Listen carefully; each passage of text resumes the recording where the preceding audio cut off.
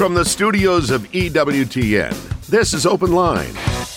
With today's host, Father John Trigilio. In North America, call toll-free 1-833-288-EWTN. That's 1-833-288-3986. Outside North America, call 1-205-271-2985. Or send an email to openline@ewtn.com. A tremendous Monday to each and every one of you. Thanks so much for tuning in to EWTN's Open Line. Father John Trigilio is in the house. If you've got a question, we'd love to talk to you. The number's 833-288-EWTN. That's 833-288-3986. If you're outside the United States and Canada, your number is 1-205-271-2985. And we'll even put you straight to the front of the line at 1-205-271-2985. And you can always send us an email. That email address is openline@ewtn.com. I'm Jack Williams, Michael McCall producing the program. Your call screener is Matt Gubensky, and Jeff Burson handling our social media efforts. So if you're watching us on YouTube or Facebook Live, you can type a question into the chat window, and it may find its way to us by the end of the program. And we ask that question that we ask every Monday during the summer. Where in the world is Father John Trigilio? I'm in Nutley, New Jersey. Wow. Okay, I'm not going to touch that one. 833-288-EWTN is our toll-free number. Donald wants to know if you can receive the Eucharist more than once in the same day. Yes, you can, but it's only the maximum is twice a day, and canon law makes that very clear. Previously, you could only receive once a day unless it was for special circumstances, but now it's twice a day, and at least one of those needs to be in the context of going to Mass. Now, if you're at home taking care of a sick person and the priest comes to bring viaticum, you are allowed to receive communion, but only if that is your second time. 833-288-EWTN. That's our toll-free number, 833-288-3986. Okay, so I'm not quite sure I completely understand Nelson's question, but I'm going to ask it anyway. Okay. How many of the hand gestures and movements at Mass are appropriate/acceptable? Where did they come from? Okay. Well, if you're Italian I assume he means by the celebrant. Yes. And if you're Italian like me, we use a lot of hand gestures. Now, there's a part of the missal. That's the book the priest uses to celebrate Mass. And in the front of the book, in the front of the missal, is called the General Instruction on the Roman Missal, or by its abbreviation GIRM. And it states very explicitly what the precise gestures are. So, for instance, the orans position, where the priest has his palms up facing each other, that is the typical position when he's saying what we call presidential prayer. He alone is the one allowed to use that particular gesture. There are other times where he'll have his hands folded, like the faithful would do in their pews.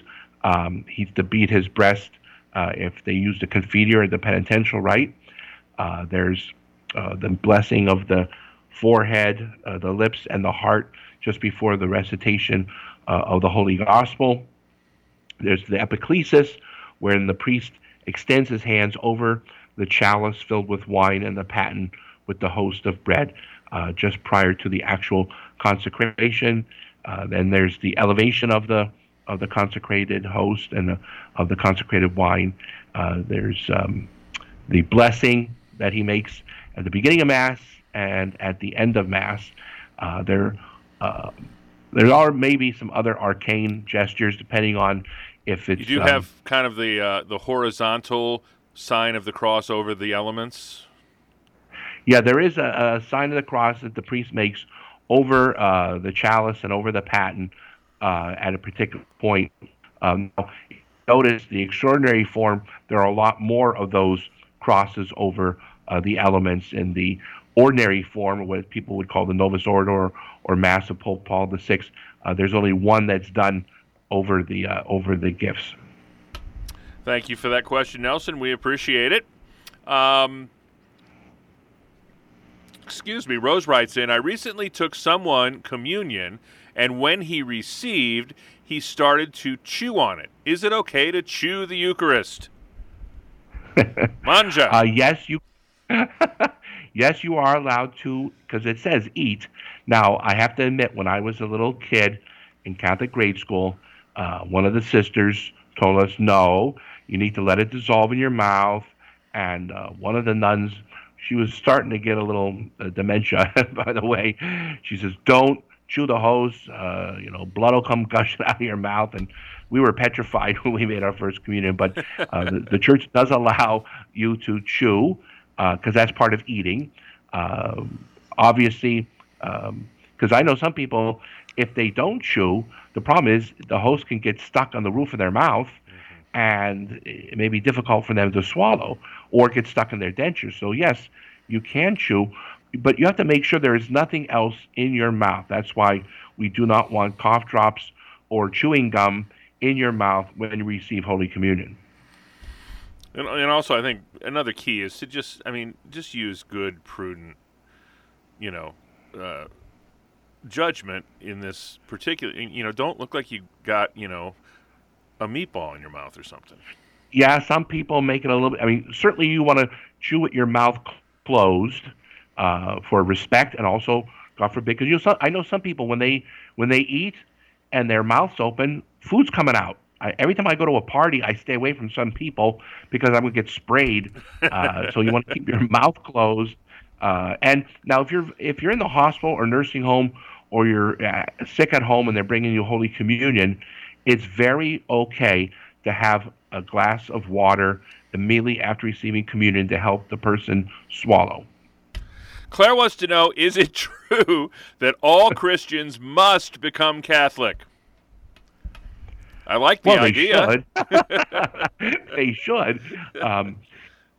The key here is if they realize, and here's the key, if they realize that Jesus Christ founded the Catholic Church specifically for our salvation, they know that, they understand that, then they must comply with that.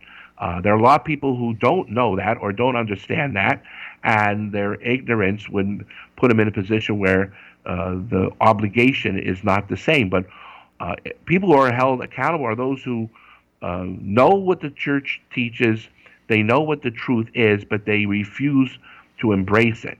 So it must be deliberate, must be conscientious, must be known. But there are a lot of people who don't realize that it is Jesus and the Catholic Church that is affecting their salvation. So you are accountable to act in accordance with what you know. And Matt wants to know exactly which parts of the Mass cleanse us of our venial sins. Well, certainly the penitential rite, but it's not only that. Any time you use a sacramental like holy water when you come into church remits venial sin. Going to communion remits venial sin. So it's not just the penitential rite, but that's one of the more obvious parts of the Mass. 833-288-EWTN is our toll-free number. It's a free telephone call anywhere in North America. 833-288-3986. Ted wants to know if he can give his indulgences to the souls in purgatory. Yes, you can. You can ask that in your prayers when you're doing a particular act. Let's say you're going to make a holy hour before the Blessed Sacrament and pray the Rosary. There is a plenary indulgence available, and instead of you utilizing it for yourself, you can ask the Lord to apply that to someone in purgatory. That's what we call part of the communion of saints. The only thing is we cannot do is apply it to someone who's alive. They need to access that themselves directly. But certainly for the deceased, if they're in purgatory, you can do that. 833-288-EWTN. That's our toll-free number. It's a free telephone call anywhere in North America. 833-288-3986. Straight ahead, we'll talk to Richard in Niagara Falls, Tim in Lafayette, Louisiana, Ann in New Orleans, and we've got plenty of time for your phone calls as well. The number again, 833-288-EWTN. That's 833-288-3986. It's EWTN's Open Line Monday, talking apologetics with Father John Trigilio.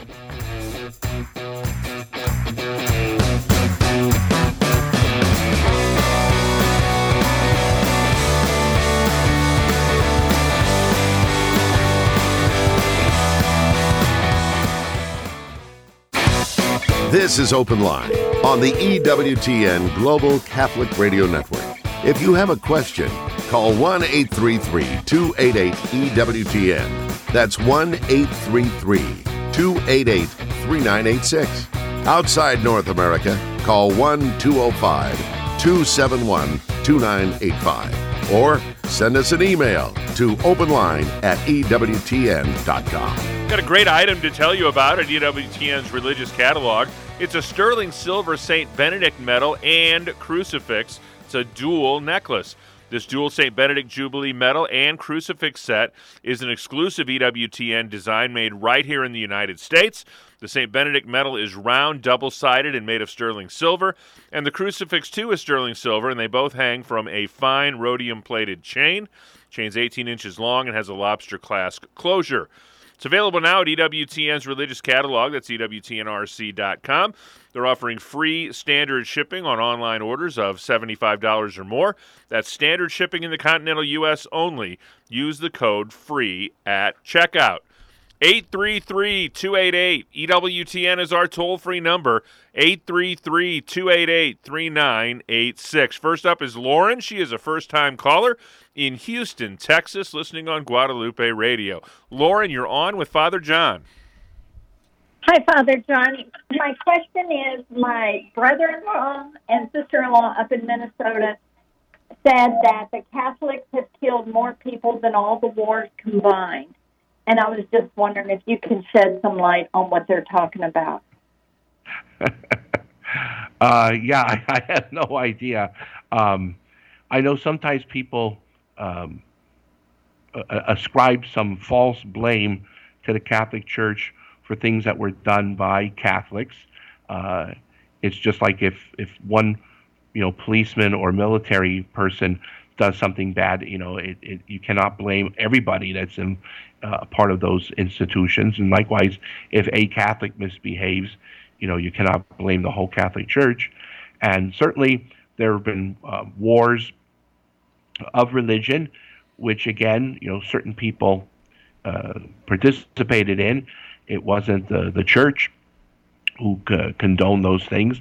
And even during the Inquisition, when they had church courts that investigated heresies, the church officials, the priests, the bishops, the cardinals, they never imposed any death penalties or torture on people. The actual documentation shows you that they were turned over to the civil authorities, and the civil authorities then made the decision of what kind of punishment they were going to levy, because it was considered part of the public good to keep the peace, so to speak. So, in fact, Father, isn't it true that wrongdoers often begged to go before the Inquisition as opposed to the civil court? Exactly, because they were treated much more fairly, more objectively. They were guaranteed the right of counsel, and there was strict procedures because canon law is based on Roman law, and in many parts of Europe, they were using Anglo-Saxon law, which was not as fair across the board. So a lot of people begged to go to church court as opposed to civil court.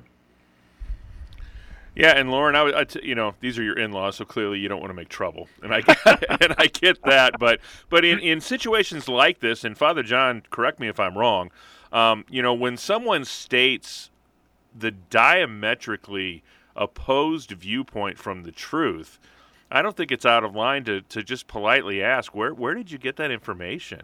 You really should research this for yourself, because the exact opposite is true. Exactly. It's like when people say that Catholics worship Mary. We don't. So you have to say to them, give me an example. Give me context, give me example, and then we can have an adult, intelligent discussion. But if you're just throwing out accusations or allegations, then that's not really a discussion. It's not even a debate. It's just rhetoric. Is that helpful, Lauren, at all? Thank you. Yes, I will definitely do that the next time we're up in Minnesota and we have a discussion about it, because I'm sure it'll come back up. So. All right. God bless you, Lauren. We appreciate the call today. 833-288-EWTN is our toll-free number. Next up is Richard. He is in Niagara Falls, New York. Listeners are watching us today on YouTube. Richard, you're on with Father Trigilio. Hello, Father. My question is, does the Father know why St. Thomas never mentions St. Dominic in his writings, but St. Bonaventure, he talks a lot about St. Francis in his writings. So I was just wondering if anyone knows why St. Thomas and all of the stuff that he wrote never really talks about St. Dominic. Yes. Well, I'm glad you asked that, because I'm a member of the Sacerdotal Society of St. Dominic, which was formerly known as Third Order Dominicans for priests. There are a few places where the angelic doctor St. Thomas Aquinas refers to the founder. He very rarely refers to St. Dominic directly, but he does refer to the founder in the same way he refers to Aristotle as the philosopher. It's just a Dominican tradition, habit. It's no slight against St. Dominic, and St. Dominic certainly would not have wanted to be advertised all over the place. Whereas the Franciscan school of thought, which obviously St. Bonaventure was a member of that community, is much more different, and it's a whole different charism involved. So it's just a matter of taste. There's an old saying St. Thomas Aquinas would often mention in the Summa, de gustibus non disputandum est, which translates, on opinion, there is no argument. So it's just a matter of preference. How's that, Richard? Very good, very good. Thank you. All right, we appreciate the phone call today, and thank you, Father, for your tact as I'm sitting in the shadow of a Franciscan friary. 833-288-EWTN is our toll-free number. That's the number Tim used. He's a first-time caller in Lafayette, Louisiana, listening on Sirius XM Channel 130. Tim, you're on with Father John Trigilio. Thank y'all so much. I got in my vehicle and I caught the tail end of the show before yours, and if I understood the question right, the gentleman said that when Jesus comes back for the second and final time, we will be reunited with our bodies, and I thought he said judged again. And I didn't understand that, because for someone who had already passed away, he would clearly be judged. So are you being judged twice? I just didn't understand that. Okay, well, that's an excellent question. There are actually two judgments. The one that occurs, and this is the most important one, when an individual dies, it's called particular judgment, and that affects your salvation. You're judged as either being virtuous and holy, and you go directly to heaven, or worst case scenario, you're judged as in the state of mortal sin, and then you're cast into hell, or you're considered worthy to go to heaven, but you need some cleansing, so you go to purgatory. That's particular judgment. It takes place immediately at death. The general judgment, which takes place at the end of time, at the second coming of Christ, when the dead will be raised and the bodies and souls will be reunited, we call it the general judgment. What happens is it's not an appeal. It's not an adjudication of all the things that have not been settled. What it will be is a manifestation a revelation to everyone who got judged on what grounds. So this way, no one's going to be in heaven wondering, how did he get in here? Or no one's going to say, well, why isn't so-and-so here? The general judgment will just be merely an exposure of all the particular judgments that took place prior to that. 833-288-EWTN is our toll-free number. Ann is in New Orleans, Louisiana, listening on Catholic Community Radio. Ann, thanks for holding. Welcome to the program. Thank you. What can we do for you today?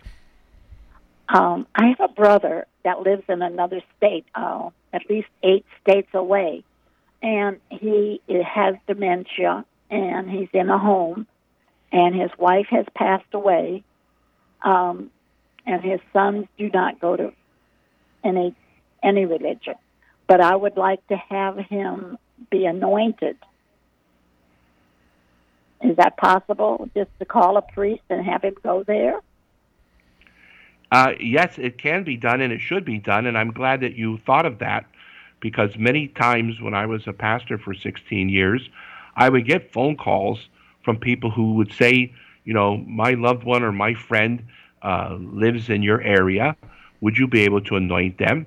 And now, if you don't know the parish or the priest that lives nearby, you could call the diocese. The diocese can tell you what parish that person belongs to. You could also, there's a nice little mechanism on the internet. It's called masstimes.org, and you use that. It'll tell you, you type in the town or the zip code where the nearest parishes are. You could try that, but I would say go directly to the diocese first, call them, explain who you are, and say that you have this relative who lives in this town, and it would be nice if a priest could visit them and maybe bring them an anointing of the sick. And it's worth the try. And I have to tell you, as a priest, the parish priest, we are more than happy. In fact, we prefer that people contact us, because you can't depend merely on the hospital, the nursing home, or hospice to get us in time. We want people to call us when there's more than just a few hours of that person being left here on earth. It's better if there's a couple of days, weeks, or months that we can, obviously, so that we can get there and make sure that everything's prepared for them, and maybe even hear their confession as well. God bless you, Ann. We appreciate the phone call today. That opens up a line for you at 833-288-EWTN. That's 833-288-3986. David wants to know, why don't we celebrate the Sabbath on Saturday? Well, because since the resurrection of Jesus Christ on Easter Sunday, the Sabbath is still Saturday. In fact, in Italian, the word for Saturday is sabato. So we haven't changed the Sabbath. What we've changed is our obligation to worship God. We've moved it as Christians to Sunday, which is the first day of the week, and mostly because that's the day Jesus rose from the dead. Now, the early Christians used to observe both the Sabbath day as Jews, and they would observe Sunday, the Lord's Day, by getting together for the breaking of the bread, which is the most ancient way of describing what we now call the Holy Mass. And when the Jewish community, especially the Jewish leaders, split and said to the Christians, "You're on your own. You're no longer part of Judaism," and Christianity then was independent and separate. The Christians, they continue just to worship on Sunday, and that we maintain that. So it's not that we're violating anything, because we're not under the old covenant anymore. We're under the new covenant. 833-288-3986. It's EWTN's Open Line, Monday with Father John Trigilio.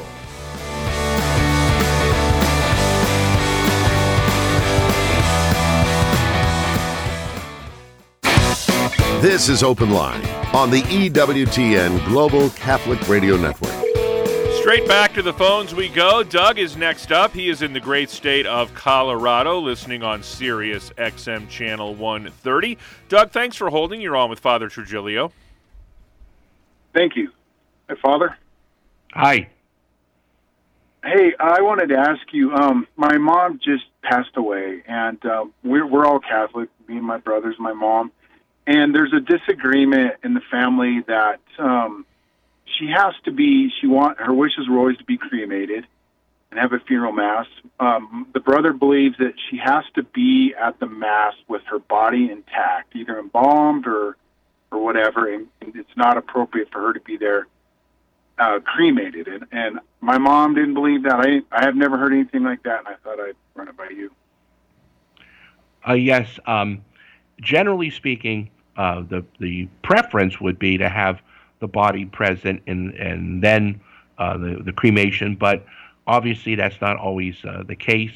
I would check with the local diocese where the funeral would take place.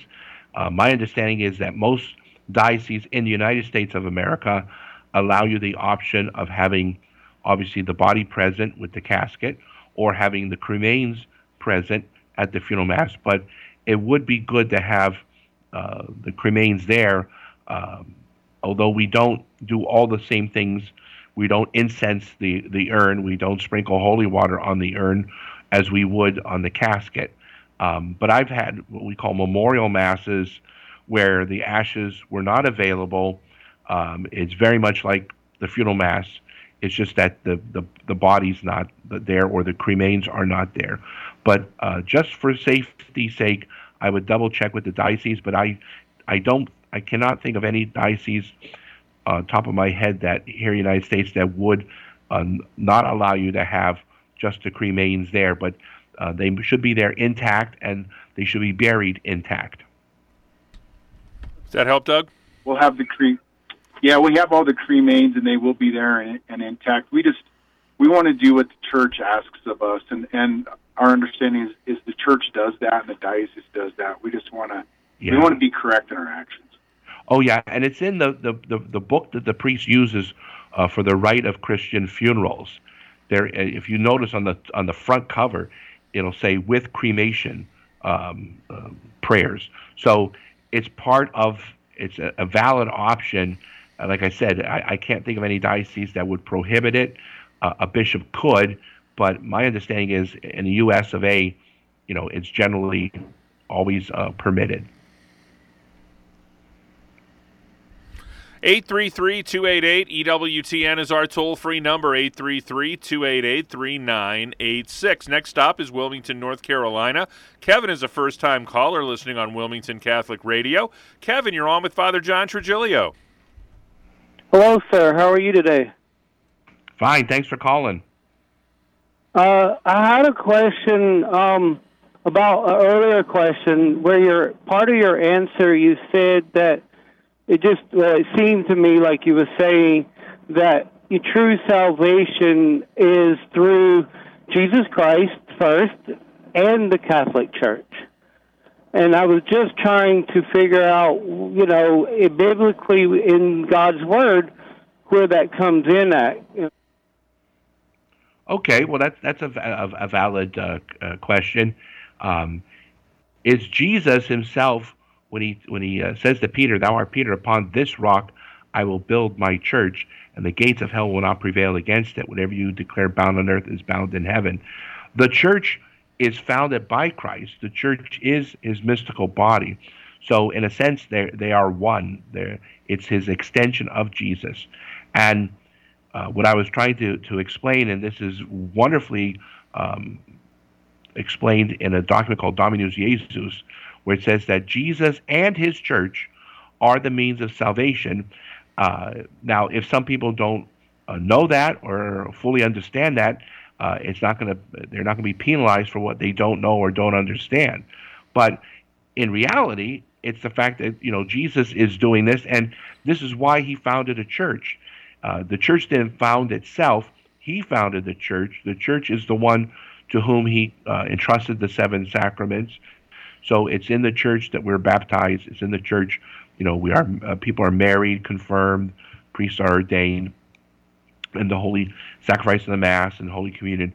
So it's not any type of competition any more than with divine revelation being both sacred scripture and sacred tradition. So it's Jesus and his church because he's the one who founded the church. Now, You will not find in Scripture the phrase that it's through the church alone where you are saved, any more than you'll see where it doesn't say it's by faith alone. Those are concepts that are outside of Scripture, but it's in Scripture that Jesus established this church, and he refers to it more than once. I mean, he says if someone is sins and you go to them and they don't listen to you, bring another person, and if they don't listen to them, then bring them to the church, and if they don't listen to the church, then treat them as a tax collector. So the church has this authority given by Christ, and the church is the extension of Christ. That doesn't mean all her members are perfect, but it means that she herself is his spotless bride, because St. Paul used that imagery, as a groom loves his bride, so Jesus Christ loves his bride, the church. How's that? I do see that. And I understand the church, as Christians, we are the body of Christ, as a whole. Mm-hmm. But I guess what I didn't understand is, because you said, if I go back a little bit, if I understood exactly what you said, is way I've seen, I've studied it and understood it as what I've been taught, plus as I study it through my schooling, that, Peter and Paul both says it's by faith alone, not by man's works, and if it's not by works, it's not by, I guess you would say, the denomination that we go to. Is if we believe in Jesus Christ as our Lord and Savior, we believe in his virgin birth, we believe in his death and his resurrection, and he lives at the right hand of God, that, we're putting our full trust in him and not anything worldly. And, Go ahead, Father. Yeah, no, that's a good point. And if the church had created itself, then that would make clear sense that we would have to opt for Jesus and not the church. But it's Jesus who established the church as much as he established baptism. And so he established the church for this specific reason, to help us attain salvation. And so the fact that it's his church, he founded it, and he entrusted to the church the sacraments as well as divine revelation, because the church has the authority and exercise that authority to determine which books belong in the Bible. The Bible itself doesn't tell us what books belong in there, and so we need the church not to replace Jesus, but to represent him. God bless you, Kevin. Thanks so much for the phone call today. 833-288-EWTN is our toll-free number, 833-288-3986. Rose is next up. She's another first-time caller near Rochester, New York, listening on the EWTN app. Rose, you're on with Father Trigilio. Well, good afternoon, gentlemen. My question has to do with ashes. My mother was cremated, and before I ever started listening to EWTN, before I knew that how severe it was to separate the ashes, several of the girls' sisters had some of my mother's ashes in little necklaces. Now, I was able to return what I had in my necklace because... Oops. I think we lost her. Hopefully she's listening on the radio. So just kind of give her a little once-over with regard to handling ashes. Well, if you're only responsible for what you have possession of, so if you have the vial or you buried it, that's what needs to be done. You cannot, it's not right for you to coerce your sisters, but I would say, speak to them and say, this is what should be done, and leave it up to them. Obviously, it'd be different if this was your house, if these were minor children under your jurisdiction.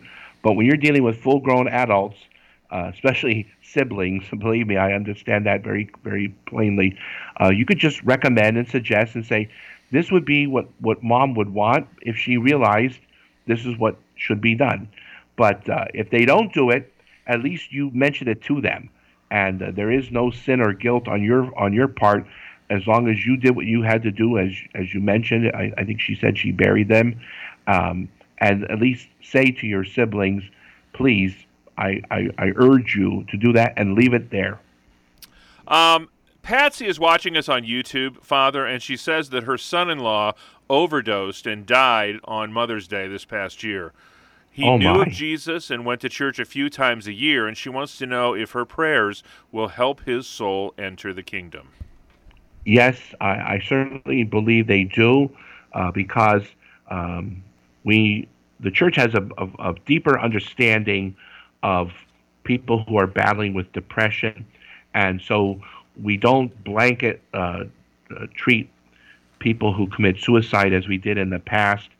In ancient times, even up until 1917, the Code of Canon Law, people who committed suicide were not allowed to have Christian burial. But then we found out through the advances made by psychology and psychiatry that there's people who battle with clinical depression, and so their ability to judge objectively is diminished. So their culpability is diminished, and so only God knows what was in their heart and in their mind at the moment that they did this. So we give people the benefit of the doubt. So we do not refuse somebody Christian burial, and we say we don't know. But that being said, you presume the best, and certainly have mass said for him, because even if he's not guilty of the sin of suicide, if he was battling with depression, there may be other things he needed to work on, so he may be in purgatory, and your prayers can be of immense help, but masses even more so. Have masses said, but I would not be so worried about his eternal salvation unless this was the case where you had like a terrorist who kills himself. They call them suicide bombers. Well, they're still murderers, and there's a person that it's not mental imbalance, it's not clinical depression. They knew what they were doing, so they're not in that same situation. But I had a priest friend of mine who took his life. We had a priest in my diocese who took his life, and we hope for the best and presume that under those circumstances they weren't completely culpable for all their actions because of that condition that they had. God bless you, Patsy, and a lot of our listeners and viewers on social media will keep you and your son-in-law in their prayers as well. Make your plans for a full weekend at this year's EWTN free family celebration. It's taking place Friday, August 25th in Birmingham, Alabama. Visit the Shrine of the Most Blessed Sacrament in Hanceville and attend Holy Mass. You can tour the shrine and much more. Then it's off to Birmingham Jefferson Convention Complex on Saturday, August 26th for all of the wonderful family celebration events. Go to EWTN.com/family celebration to find out more and to register. It is all free. 833-288-EWTN is our toll-free number. Next up is Bruce in the great state of New Jersey, listening on Sirius XM Channel 130. Bruce, you are on with Father John Trigilio. Hey, Father John. I'm very close to you. I'm over across the Passaic River in Barney. I'm very close, 5 miles away. Hi. Hi.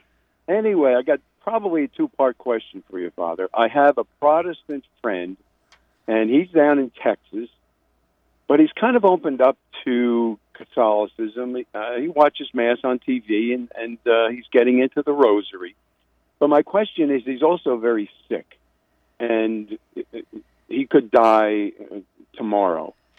Can a Catholic priest, if his wife happens to call a parish, call a Catholic priest and give the anointing of the sick to a Protestant and possibly the apostolic blessing? And the second part of my question, Father, is can he convert to Catholicism if he is lucid and aware of what he's doing during this time? So it's kind of a two-part question. I'll wait for your response on that. Yes. certainly there's a wide latitude given to the priest when we call it endangered death, or in Latin, in periculum mortis. So if someone is dying, they do not have to go through RCIA. They do not have to go through a long catechetical process. So if someone has a terminal disease, or they're in very bad shape physically, and death is imminent, or soon to be imminent, that yes, a priest can receive them into the church. In fact, it's in the ritual for anointing of the sick that in those special circumstances, the person could be baptized, they can receive communion, they could be confirmed, and receive the apostolic blessing, receive Holy Viaticum. Now, if he does not want to be a Catholic, the priest cannot administer the sacraments. He can certainly pray for him and give him a blessing, but if he's disposed even a little bit, it's to his advantage to speak to a priest, and who may be able to say to him, "Look, this is for your good, and you'll receive the fullness of God's grace." Now, if he's unconscious, I've had the instance, and many priests do, where there was an accident and the police pulled us over and said, "Hey, Padre, there's a person here." Well, if they're unconscious, I don't know if they're Catholic or not. I administered the sacraments. I gave them the anointing of the sick. I didn't know, because we're not in a place to card them, so to speak, if they're in an accident, or when I was hospital chaplain. But if he's still lucid, then he needs to at least say, "Yes, I would like to be Catholic. I would like to receive the sacraments." We don't want to go against anyone's will, because that's certainly something that God himself treats with great respect. So yes, by all means, speak to a priest, but let the man know that you're speaking to a priest, and say, "Would you like to speak to Father?" Don't make it sound like you're imposing this upon him, because we want him to freely accept this, but it's to his advantage, and this is the best way to prepare for death. God bless you, Mike. Thanks so much for your generous heart. John is next up. He's in Houston, Texas, listening on Guadalupe Radio. John, you're on with Father John Trigilio. Hello, Father. I had a question about, I think it's in the Bible where it says to avoid bad companions, and I was just trying to square that with, all must be loved, but how to put that in practice, to avoid bad companions, so that we don't pick up their ways. Yes. Hey, sometimes the most loving thing we can do for some people is to leave them alone, right? That's right. And we call it occasions of sin, a person, place, or thing that lead us into sin. So sometimes our bad companions will always lead us to, say, get drunk, do bad things, to lie, cheat, steal, get into fights. And these people, no fraternal correction is going to be effective at all. Then we need to avoid them in the same way we would avoid certain places. So occasions of sin can be a person, but if you're really close to them, you are a friend, then you should try some type of fraternal correction. And if they resist, then you have to say, well, then maybe we need to part. And maybe if this person, sees they have no friends left, maybe they have to, revamp their lifestyle. But you're not being unchristian in avoiding somebody who always leads you into sin. And so you're not being unchristian to do that. But before you take that last step, I was certainly making an attempt to say, hey, can you change your life a little bit here? 833-288 EWTN is our toll-free number. Mike is another first-time caller in the great state of Connecticut, listening at EWTN.com. Mike, welcome to the program. Thank you, Jack, and hello, Father. Hi. I have two quick questions for you. As you know, as Catholics, we have confession, but as a Protestant, how are they able to relieve themselves of eternal punishment? Because if they commit a mortal sin, how would they be able to confess it before they passed away? Okay, I only got half of the question because my internet connection is a little Yeah, he's body asking. here. He's asking. We have confession to deal with the temporal, residual effects of sin. How do Protestants get rid of that sort of thing? Yes, they have to make it what we call a perfect act of contrition, and just say, "I am sorry for all my sins," and not just because I fear the pains of hell, but because I offend God.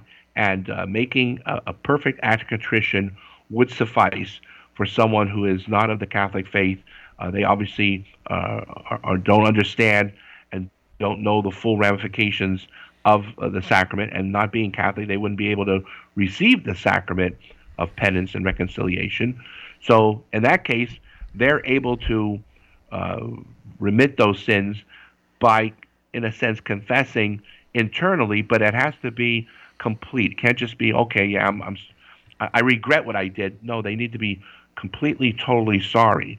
As a Catholic or an Eastern Orthodox Christian, we need to avail ourselves of the sacrament.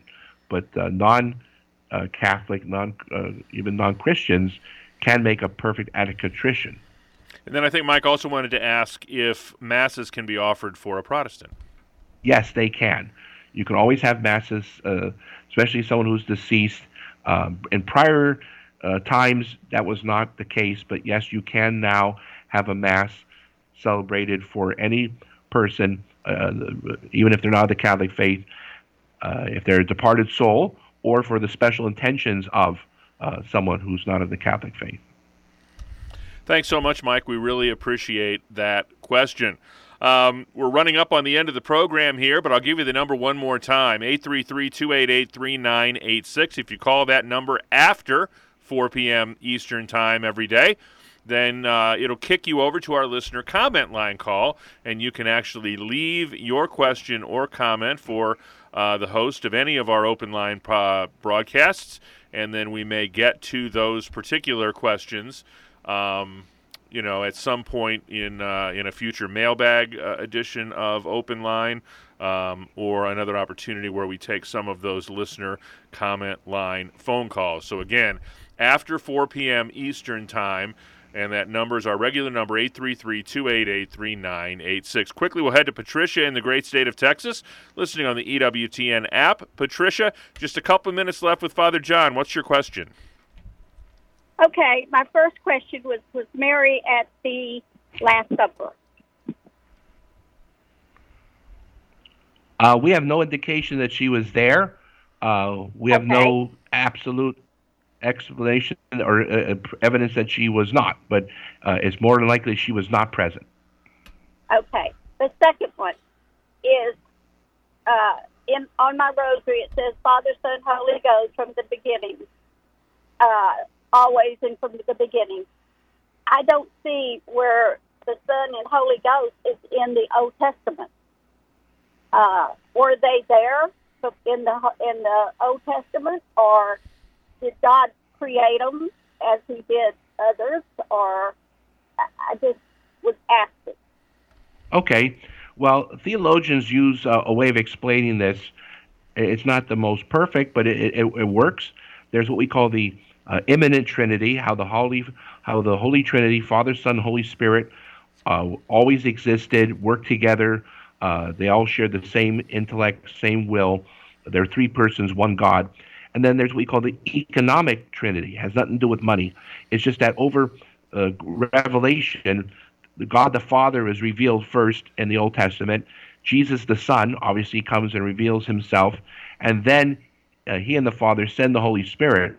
But the Trinity have always existed from before time itself. It's just that our understanding, our knowledge, our revelation of the Trinity was gradual. We had to first be revealed that there is a God, and then that God is three persons in one God. So although in the Bible we see it gradually enveloped to us, in reality, the Holy Trinity has always existed. And there are some hints to that in the Old Testament, aren't there? I think of let us create God in our own image comes to mind. Yes, there are some references that you could say, yes, that God is giving a little peekaboo, so to speak. Father, would you leave us with a blessing? Absolutely. Benedicat vos omnipotens Deus, Pater, et Filius, et Spiritus Sanctus.